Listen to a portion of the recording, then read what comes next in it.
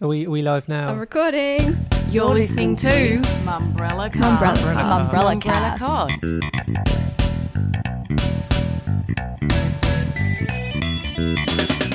Welcome to the Mumbrella Cast. I'm Tim Burrows. And I'm Vivian Kelly.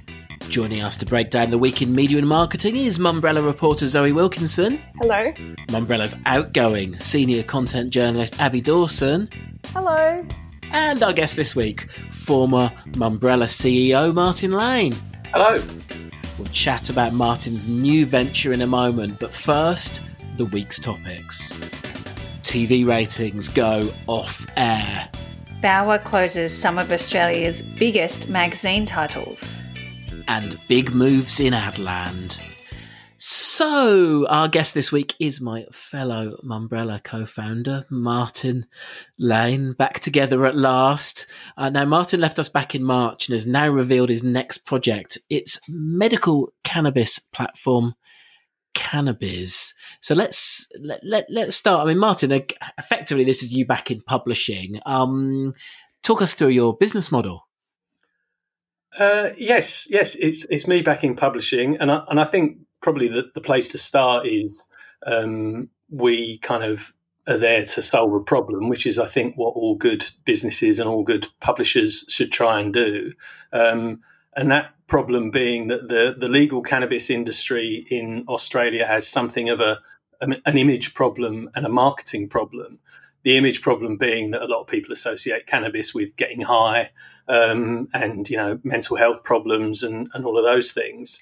And in fact, there's a significant body of evidence that suggests that cannabis has, or the other part of the non-hallucinogenic part of cannabis has a positive impact on all sorts of health issues, such as MS, and children with epilepsy, and the side effects of chemotherapy, and a whole range of others. So it has some PR challenges, and it's also got some marketing challenges in that certainly Google and Facebook are reluctant to play nicely with cannabis, which is somewhat ironic given that you can influence the outcome of a presidential election and you can spread hate speech, but you can't say too much about cannabis. So it has a marketing challenge too. So I guess the first thing was we identified that there was the industry had some challenges, and also it feels important in that there are, most Australians who want access to medicinal cannabis, even though it was technically legalised in 2016, still can't get it.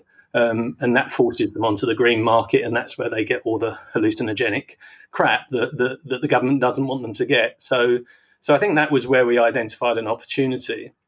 And in terms of the business model, I think it's that classic publishing model of build a community and then look at ways to monetize it. At the moment, we're intending to bring up a paywall in September, and the idea behind that is, if you start free, it's hard to charge later. So we wanted to set our stall out from the beginning and hopefully create content that people are prepared to pay for.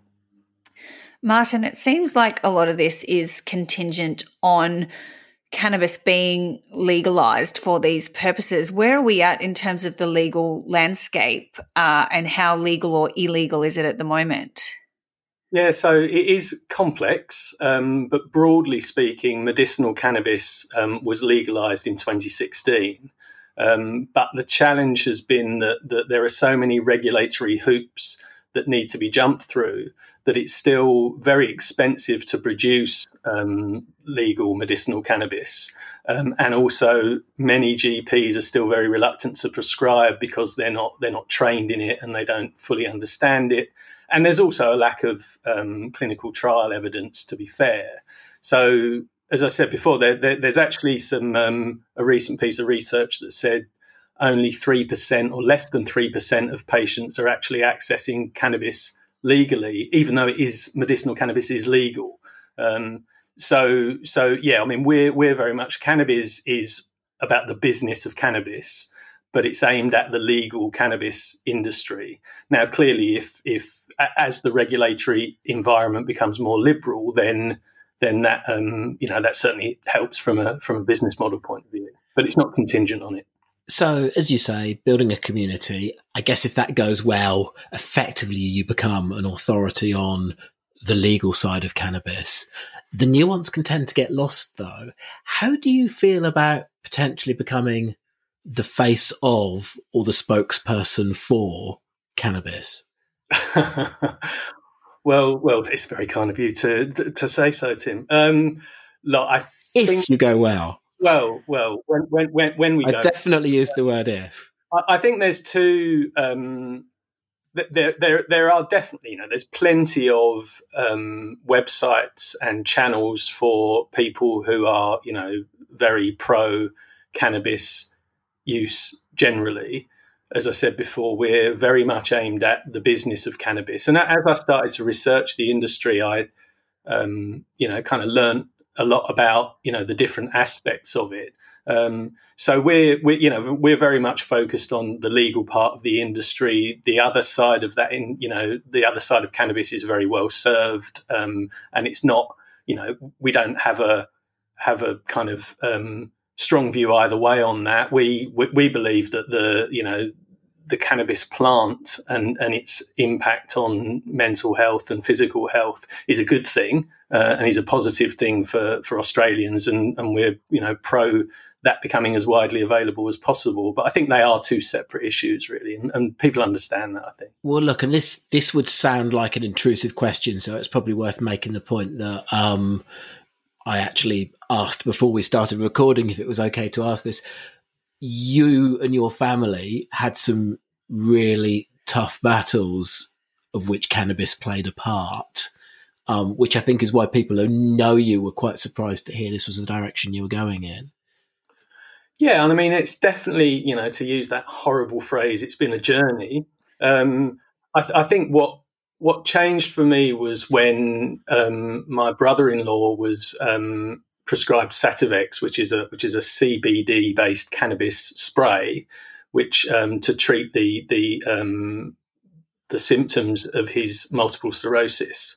And that was the first time I thought, okay, so this isn't just about, kind of getting high. It actually has positive impacts on people's health. And the irony was with him, it didn't actually work in terms of having an impact on his physical well-being, but it absolutely worked on his mental well-being, because for the first time he was taking some control over his condition.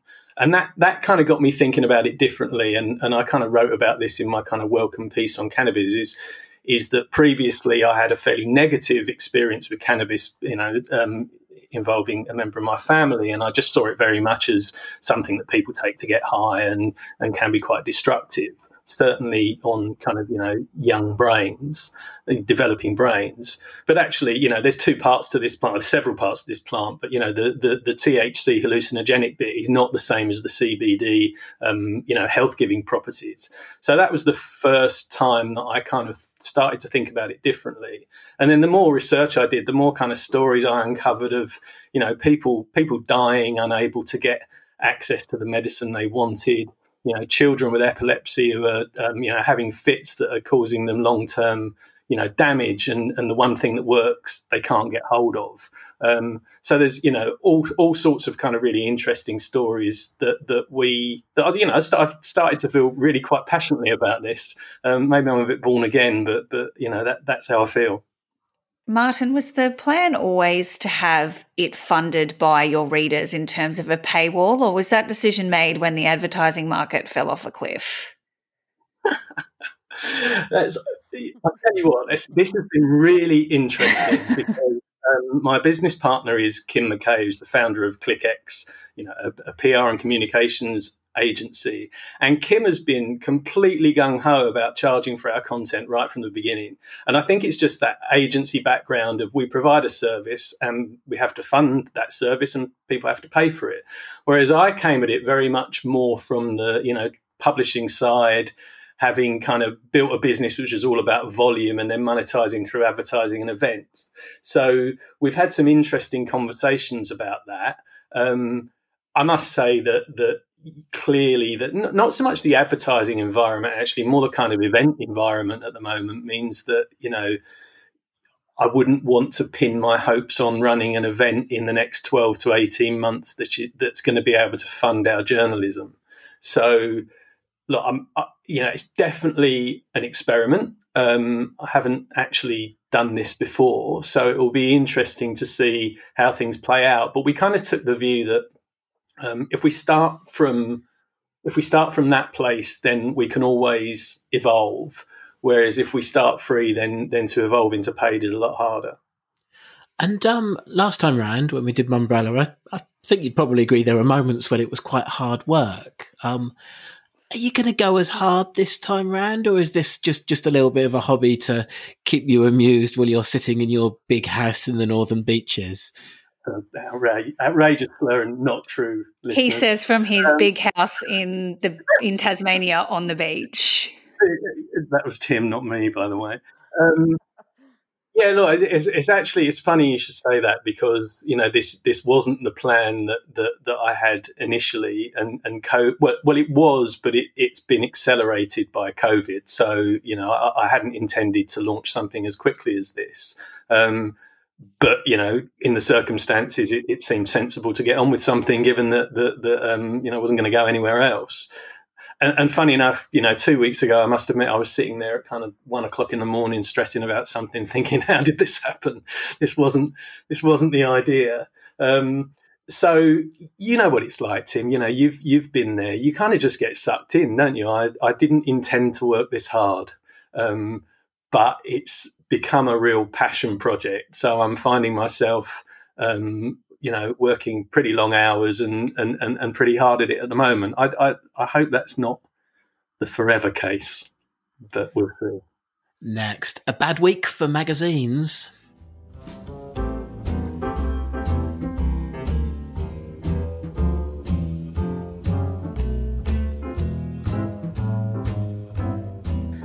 On Tuesday, Bauer announced that it was closing 8 of its titles: Harper's Bazaar, Elle, InStyle, Men's Health, Women's Health, Good Health, NW, and OK. That's after there's already been many magazine closures and many staff let go over the past couple of years under Bauer's leadership. Tim, there's been a lot of discussion over the past couple of weeks since Bauer sold to Mercury Capital, a private investment firm, about whether Bauer's woes are because of the general state of the media and the ad market being so terrible, or whether some of the fault actually lies with how Bauer ran the operation in Australia. What's your view on that? Look, my view is Bauer came into a very tough market and then they fucked it up royally. To be honest, they made some really bad local decisions. They thought that they could apply the model that worked in Europe without really making any changes for the local market, where advertising is a much bigger part of the mix and much more important. And all of that, of course, was against a backdrop of, what was anyway a decline for magazines.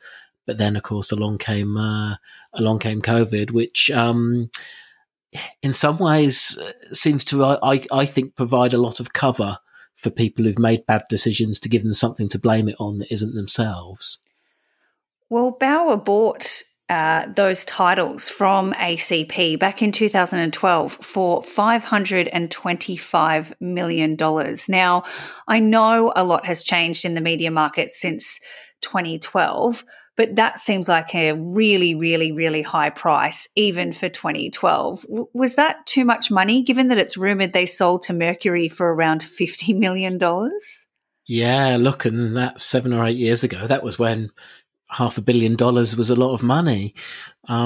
So, yeah, look, they probably, well, obviously they overpaid because we see where we are now, but it also should have been buyer beware, because the GFC had well and truly happened and the recovery was in place. So it wasn't as if it was unforeseeable.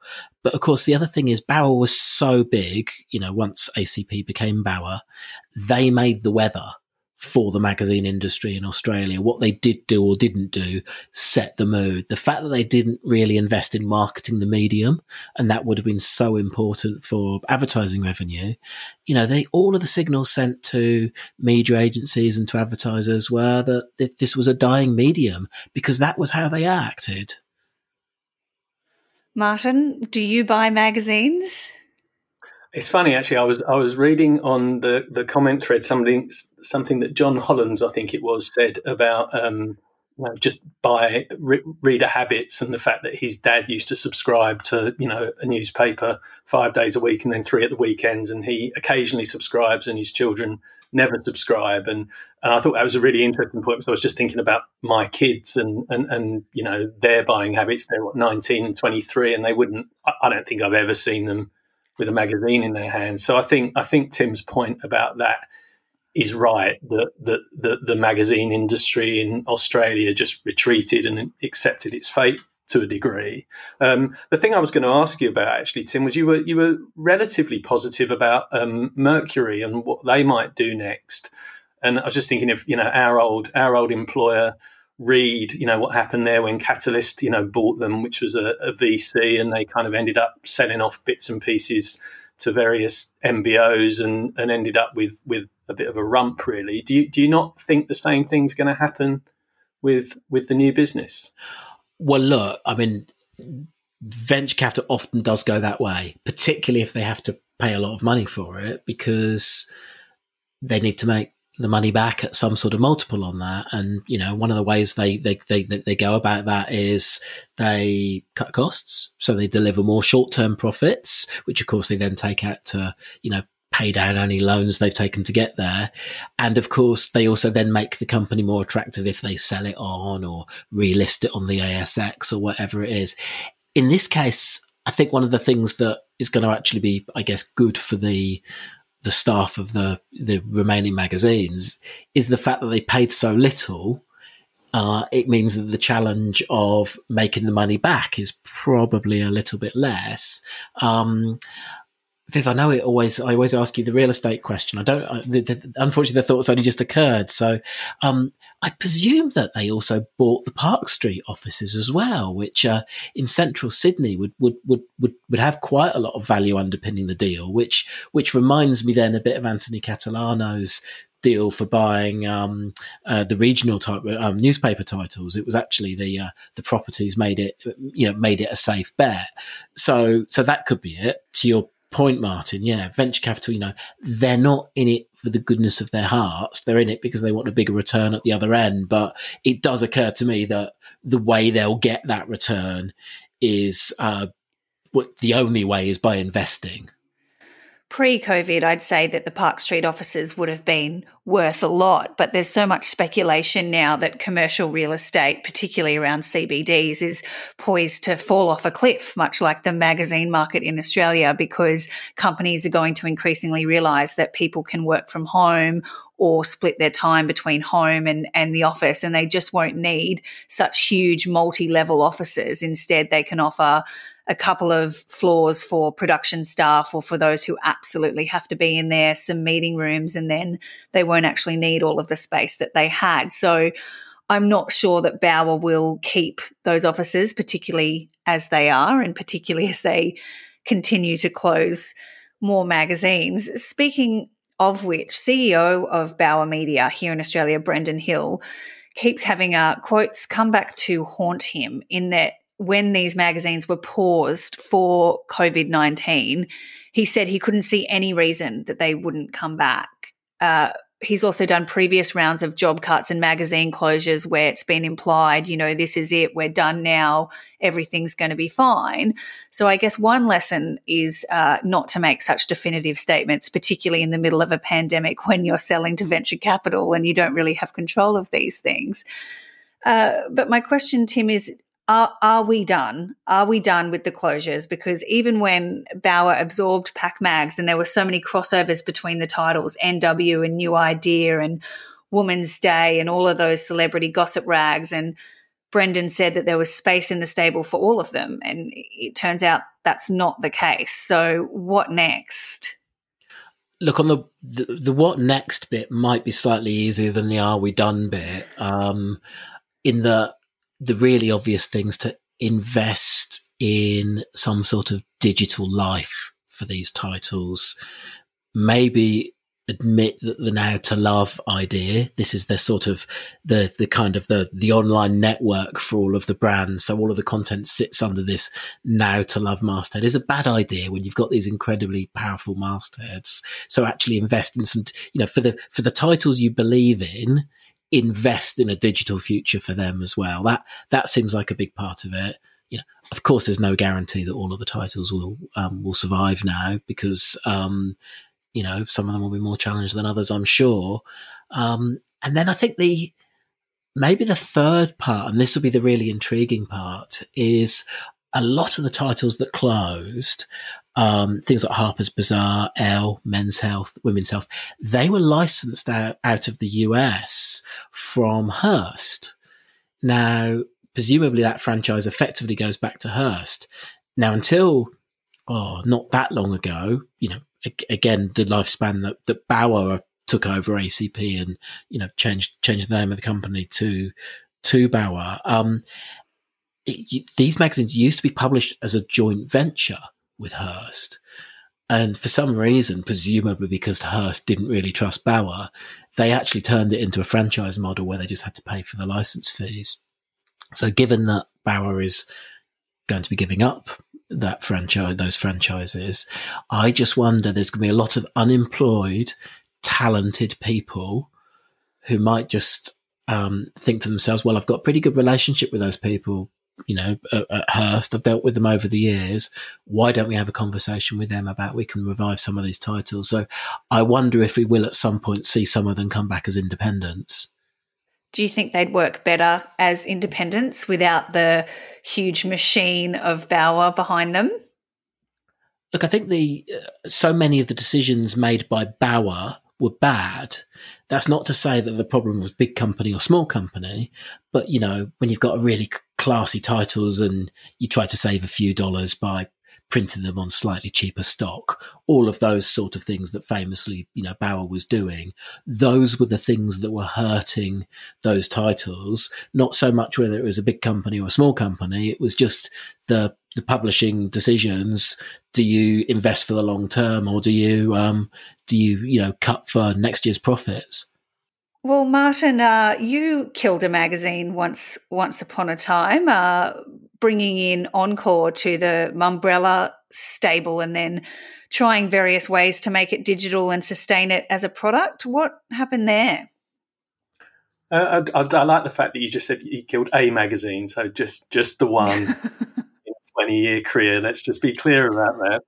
I was just interested in Tim's point actually about bringing, when whether it's an MBO or whether it's bringing a magazine into a smaller company from a bigger company.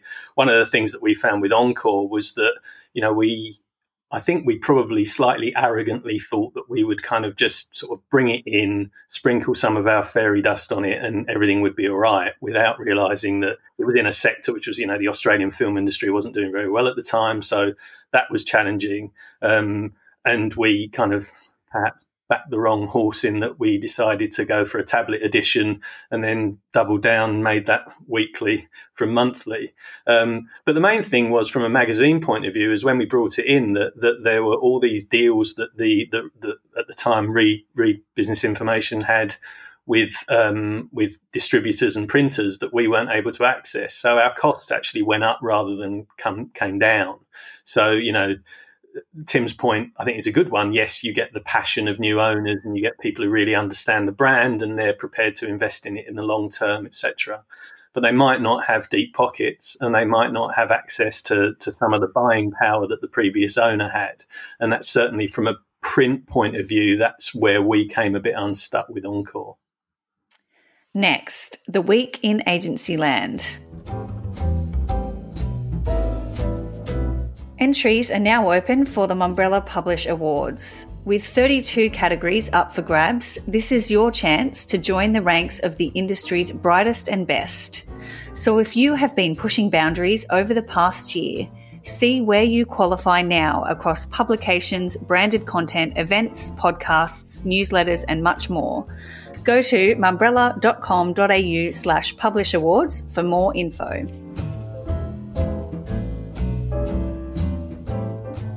Lots of big movement in the world of advertising this week. Zoe, let's start with a bit of a surprise, a change of the creative guard at TBWA.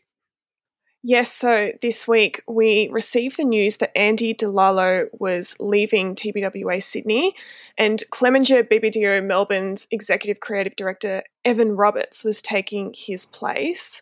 It's quite strange news for the industry for an ECD to leave and to have one lined up immediately, and it seemed very efficient at the time. I was surprised by the news, but yes, definitely a changing of the guard on the creative front for TBWA Sydney. So Andy DeLallo, he presented it to his team that he was being let go effectively as a money-saving exercise. Like I say, everyone's blaming COVID. His email to staff saying that was quickly leaked. So, Zoe, do we accept that at face value, that suddenly he went from being a necessity to the agency to an expensive luxury? I mean, I think we know that no business is immune to the effects that COVID-19 has had. However, my observations with Adland has been how an agency has been impacted depends largely on their client base. And my impression is that TBWA Sydney is actually in a fairly good position. They have clients like Amazon, Optus, Coles, and Carlton United Breweries. I think this is just a changing of the creative leadership. I think time came for a change. I mean, TBWA Sydney has had some great work and some great client wins in the last few years, but I think also they haven't really hit the creative heights some people would expect from them, especially with Melbourne and now Adelaide doing so well down in the south of the country. So I think I personally am not reading too far into this COVID budget issue, but there's definitely been a lot of conspiracy theories out in market about it. Well, Abby, I'll bring you in because you wrote for Umbrella Pro, the agency report card on TBWA not that long ago, and I and just to close the loop on Zoe's final point on the sort of the theories about being COVID, I noticed that particularly on the Campaign Brief website, a whole bunch of people were commenting on that's what it was, and it felt to me like they all had very similar voices. So it certainly felt like somebody was trying to get that narrative out there. But what's your take on TBWA at the moment, Abs? Just to go back to Andy DeLallo and a point that Zoe made, I think Andy as a creative, during his time at Leo's and M&C Saatchi has served quite a particular purpose for those businesses.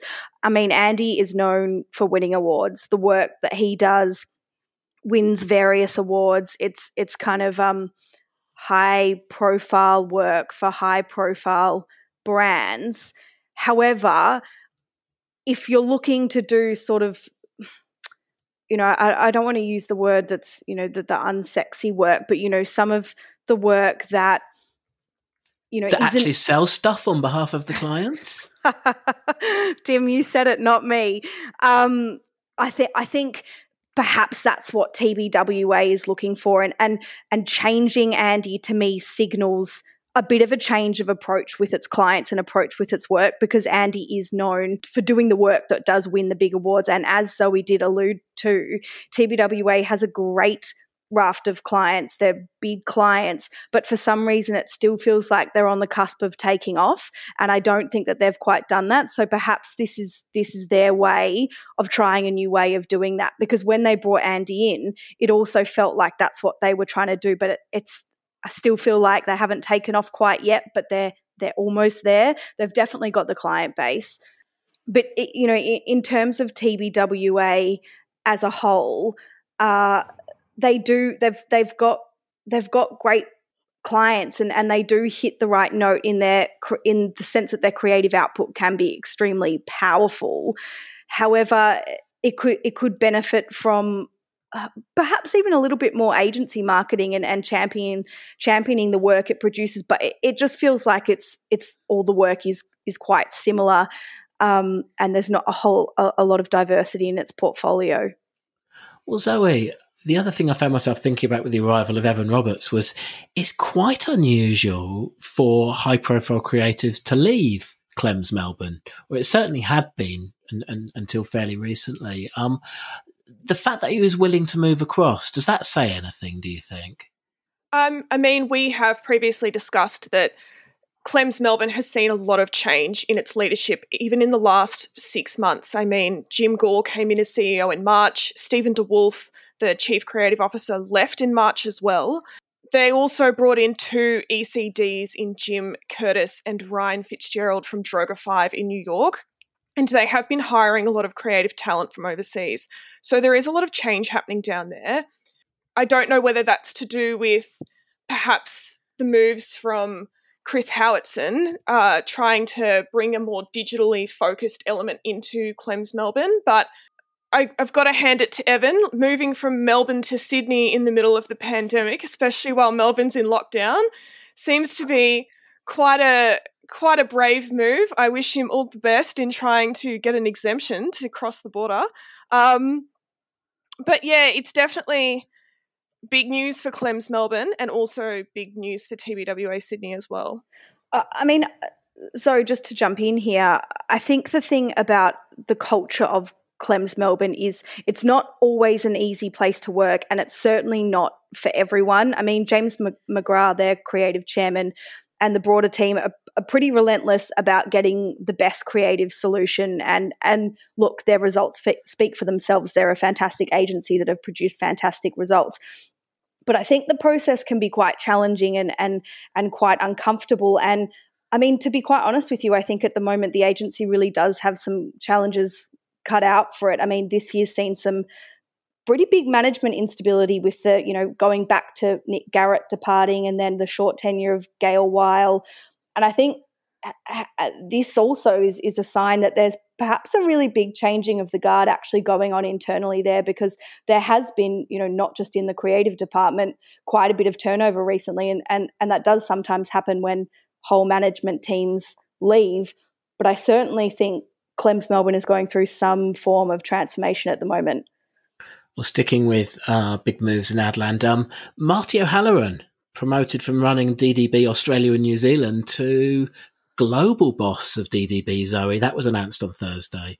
So another big piece of news for Australian Adland, Marty O'Halloran is taking over from Wendy Clark, who announced that she was moving into the global CEO role at Dentsu Aegis Network earlier this year. At the time her departure was announced, Omnicom CEO John Wren said it was unfortunate timing given the impacts of COVID-19 on the business and its clients, but they seem to be very happy to welcome Marty into this new role based on the comments that were provided to the media today. Marty O'Halloran has a very long history with DDB. He started out in 1986 as an account manager in Melbourne, but has been the chairman and CEO of DDB Group Australia and New Zealand since 2005.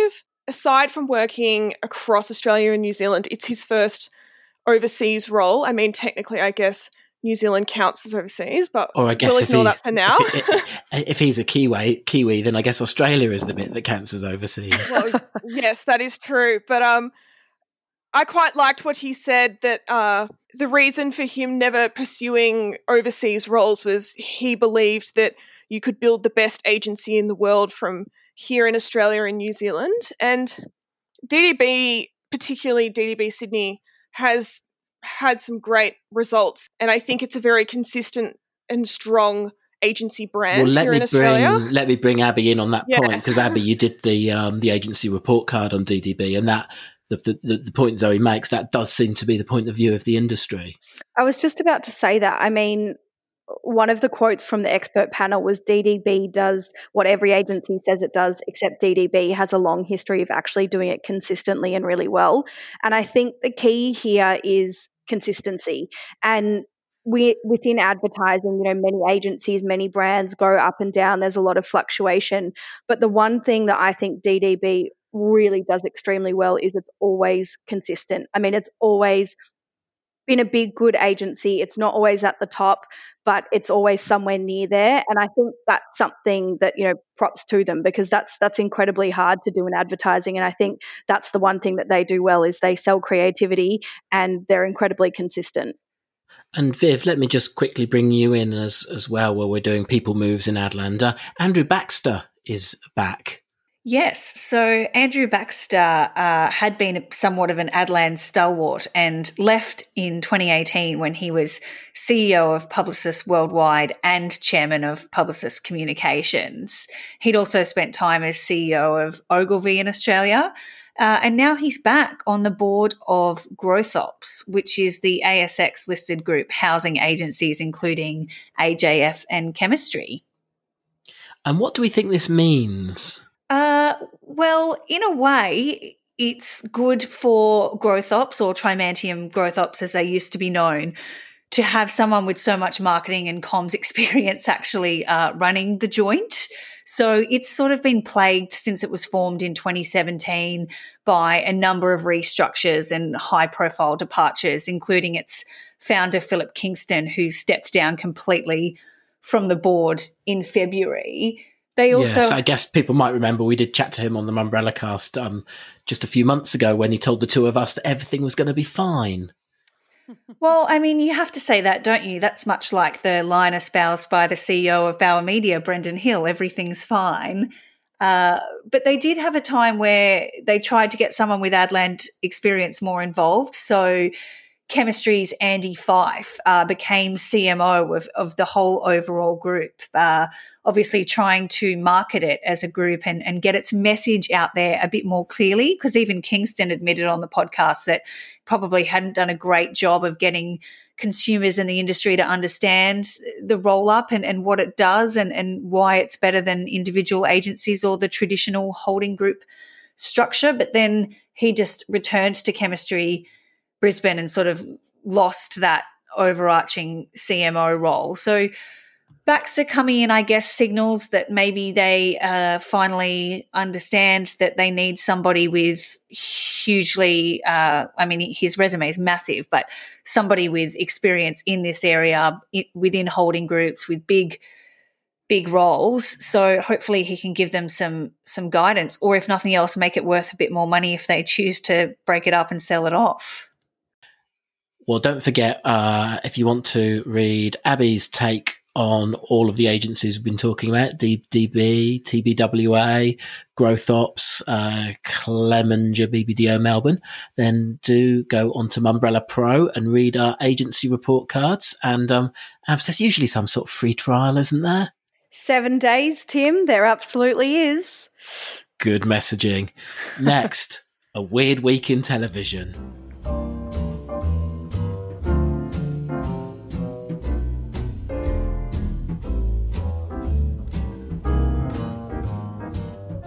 So normally at this point, we'd be talking TV ratings. Wednesday night saw the finale of Big Brother.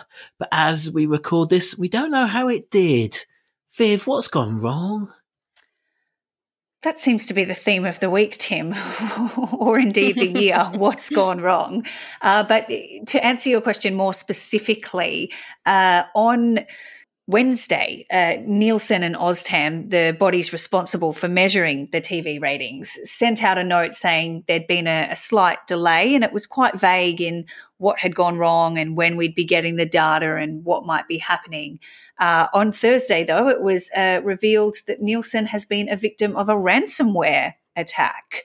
So they're saying that the houses that participate in the ratings with the boxes connected to their devices are still recording the data. They're safe. They haven't been hacked. It's where that information is stored that is apparently, somebody wants it, and somebody's Nielsen called themselves a victim of the attack. So that's what's gone wrong. So it's worth explaining how TV ratings actually work. 'Cause it's funny how many people when you chat to assume that somehow the TV networks know that they were watching them that night or otherwise. But in fact, there's a sample of actually, I think just a few hundred or in the low thousands people around the country who've got these boxes in their houses. And then from that, the actual ratings are extrapolated. Yes, so it's in the low thousands and it's said to be a sort of accurate demographic breakdown of the whole of Australia's population. So it's not 1,000 women aged 22 years old or 1,000 men living in Queensland. It's the correct sample size of our demographics, our gender breakdown and everything. And then the people with those devices, when they sit down to watch a program, have a special remote where they sort of tell it who's watching, how many people are there, their ages, and then that data is sent to OzTAM. So it is reliant on active participation and people giving it the correct data and notifying it if somebody leaves the viewing so that they can get the minute-by-minute breakdowns and then work out the average. But I think it seems to be pretty reflective in terms of even if the numbers go wrong, you always know what show's going to top the ratings, and it does seem to reflect general sentiment of the country of things that are successful and things that aren't successful and which primetime reality format might be doing better than another one. Well, I suppose it's also worth making the point that, yeah, it's bad enough that we don't know the results of the final episode of Big Brother, but this weekend would have been the start of the Olympics in another time. Can you imagine if we hadn't known what the opening ceremony of the Olympics, timed for Australian prime time, after Seven had spent a year telling us how the Olympics, how important they were? Imagine how big the debacle would have been if we hadn't actually known the result. Look, it would have been, but at the same time, I feel like the TV networks have been saying forever that we're moving away from the overnight ratings. We're moving away. We're not doing it anymore. And somehow it's July 2020, and the only thing that can stop it isn't the TV networks. It's a ransomware attack on Nielsen. So in a way, they might be relieved because any headline might have been, the Olympics down X amount on the previous one, because not only are TV numbers falling, the Olympics every 4 years. So presumably numbers might fall even more drastically as people's viewing habits shift. But look, Nielsen has a year to get that under control because the opening ceremony for Tokyo 2020 is now taking place on Friday, the 23rd of July in 2021, all things going to plan. But instead, Big Brother and Seven do not know how they performed on Wednesday evening. Well, just quickly before we come off ratings, we do know how The Voice and MasterChef did. Yes, so MasterChef wrapped up this week, and it had 1.523 Metro viewers for its final episode. In terms of when they announce the actual winner, which is the moment that I guess everybody cares about. And as we've talked about on this podcast before, anytime a network gets over 1 million Metro viewers at the moment, they're happy. And so 1.523 for the winner announcement and 1.261 for the main episode. 10, which doesn't often get over 1 million Metro viewers, would be incredibly happy with that. And no doubt they'll be hoping that they can replicate it again in 2021 if it's up against the Olympics. And Martin and Abs, as you're not regulars on the Mumbrella cast, let's just ask the question, what have you been watching during lockdown? Look, a lot of Netflix, actually. Netflix and Stan. I mean, blasphemy, but up until a couple of days ago, I didn't even own a TV. So it was kind of all on, if I was going to watch anything, The Voice is probably the one primetime TV show that I would watch. It was all on 9Now. A couple of days ago, almost like for your new job, you might be expected to watch TV ads, but we'll come on to that in a minute. How about you, Martin? Well, a little bit like Abby, lots of Netflix, but I actually finally got into a few series that I've been meaning to catch up on for a while, and I've just realised that there is a theme. So I watched the entire series of Breaking Bad. Then I went on to Better Call Saul, and now I'm on to Weeds. So all strangely drug related. It only occurred to me actually, but yeah, that's what I've been up to. And Zoe, just before we get off television, what are you looking outwards? What are you looking forward to in the schedules in the coming days? Well, Tim, I don't know if you know this, but Farmer Wants a Wife is launching on Sunday night. It's another one of Seven's big content investments that they announced last year when they said that they were going to, start targeting younger demographics again. And hopefully it works for them because I know I'll be there. But Farmer Wants a Wife, it's going to be the first season on 7. It previously ran for 9 seasons on 9, finishing up in 2016. Back in season 1, it averaged 1.25 million viewers, and the final episode got 1.7 million viewers, but that sort of slowly declined over the years. Season 9 closed out to an average between 600,000 viewers and 700,000 viewers. And I do remember, back in 2014, they did a weird version of the show where they put all of the women on a bus and travelled around regional towns, and that was called When Love Comes to Town. See, I know a lot about Farmer Wants a Wife. So I will definitely be tuning into that, but it will be going up against the launch of Australian Ninja Warrior on Sunday on 9 as well, which, has been a big success story for 9. So let's see how it goes.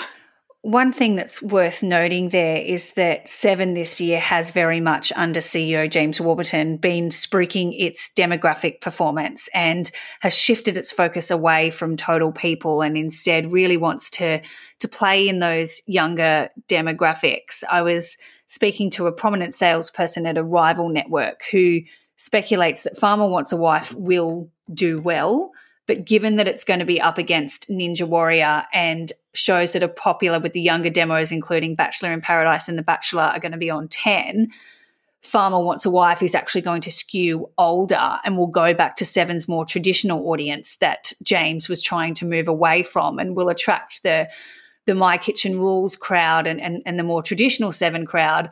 They were saying sort of in their 50s and 60s. Now, there's nothing wrong with people in their 50s and 60s, nothing wrong with them watching television, but it's not where James wanted to play, and I suspect that that's where he's going to end up. Martin, is there anything wrong with 50s and 60s watching television? Absolutely nothing wrong with people in their 50s and 60s watching television. I had a question, actually, which just thinking about MasterChef and obviously a new cast this year, and just thinking about what you guys thought about the sort of format versus the people argument, because obviously you look at MasterChef and it seems to have gone okay with a new kind of cast, and same thing happened with Great British Bake Off. But then you look at Top Gear, which kind of died immediately. It wasn't Jeremy Clarkson anymore. So just any thoughts on what the differences are? Well, I think firstly, George, Matt and Gary, who were the previous hosts of MasterChef, know Jeremy Clarkson is what we can deduce from this. I actually think evidence points to Australian consumers and viewers had gotten a little tired of that trio. There was definitely speculation that the franchise needed them and wouldn't do well with 3 relative unknowns in their place, but 10 really was certain that it wasn't about those 3 men and that the franchise was about the contestants and was about the cooking. And I think they've been proven right. That's the best result MasterChef has had in a long time. It'll be particularly interesting to see how 7's Plate of Origin does, because 7's Plate of Origin has picked up 2 of those former 3 MasterChef judges with Gary Megan and Matt Preston. So if that does super well, perhaps an argument could be mounted that those men are the draw card. But if it doesn't do particularly well, I think 10 will be even more pleased that it backed some unknowns and let it go back to basics in terms of being about the food and about the contestants. That's nearly it for this week. But before we go, Mumbrella's Finance Marketing Summit will be back in September, and for the first time in a virtual format. Some of the most experienced marketers in the industry will address not just the effect of COVID-19, but also the state of the world of finance and what it means for marketers in the space. Wiser, MyState Bank, ME Bank and 303 Mullen-Lowe are already confirmed on the program, and tickets only cost $79. go to mumbrella.com.au/finance for more information. Well, and just before we go, it is our chance to say, well, not goodbye, but au revoir to Abby, because although we can't say where you're going, I think we can probably say you're going to stay in our world, can't we, Abs? I'm sure you'll still be seeing lots of me. I think we will be. Look, it's been nearly 4 years. You've done a fantastic job for Mumbrella. Thank you, Martin. I'm sure you'd agree. Abs was one of our finest hires. Absolutely, and I'm sure you'll be a great success where you go next, even though we can't say any more than that. Well, thank you. That is it for this week, though. Thank you, everyone. Thank you. Thank you. Toodle piff.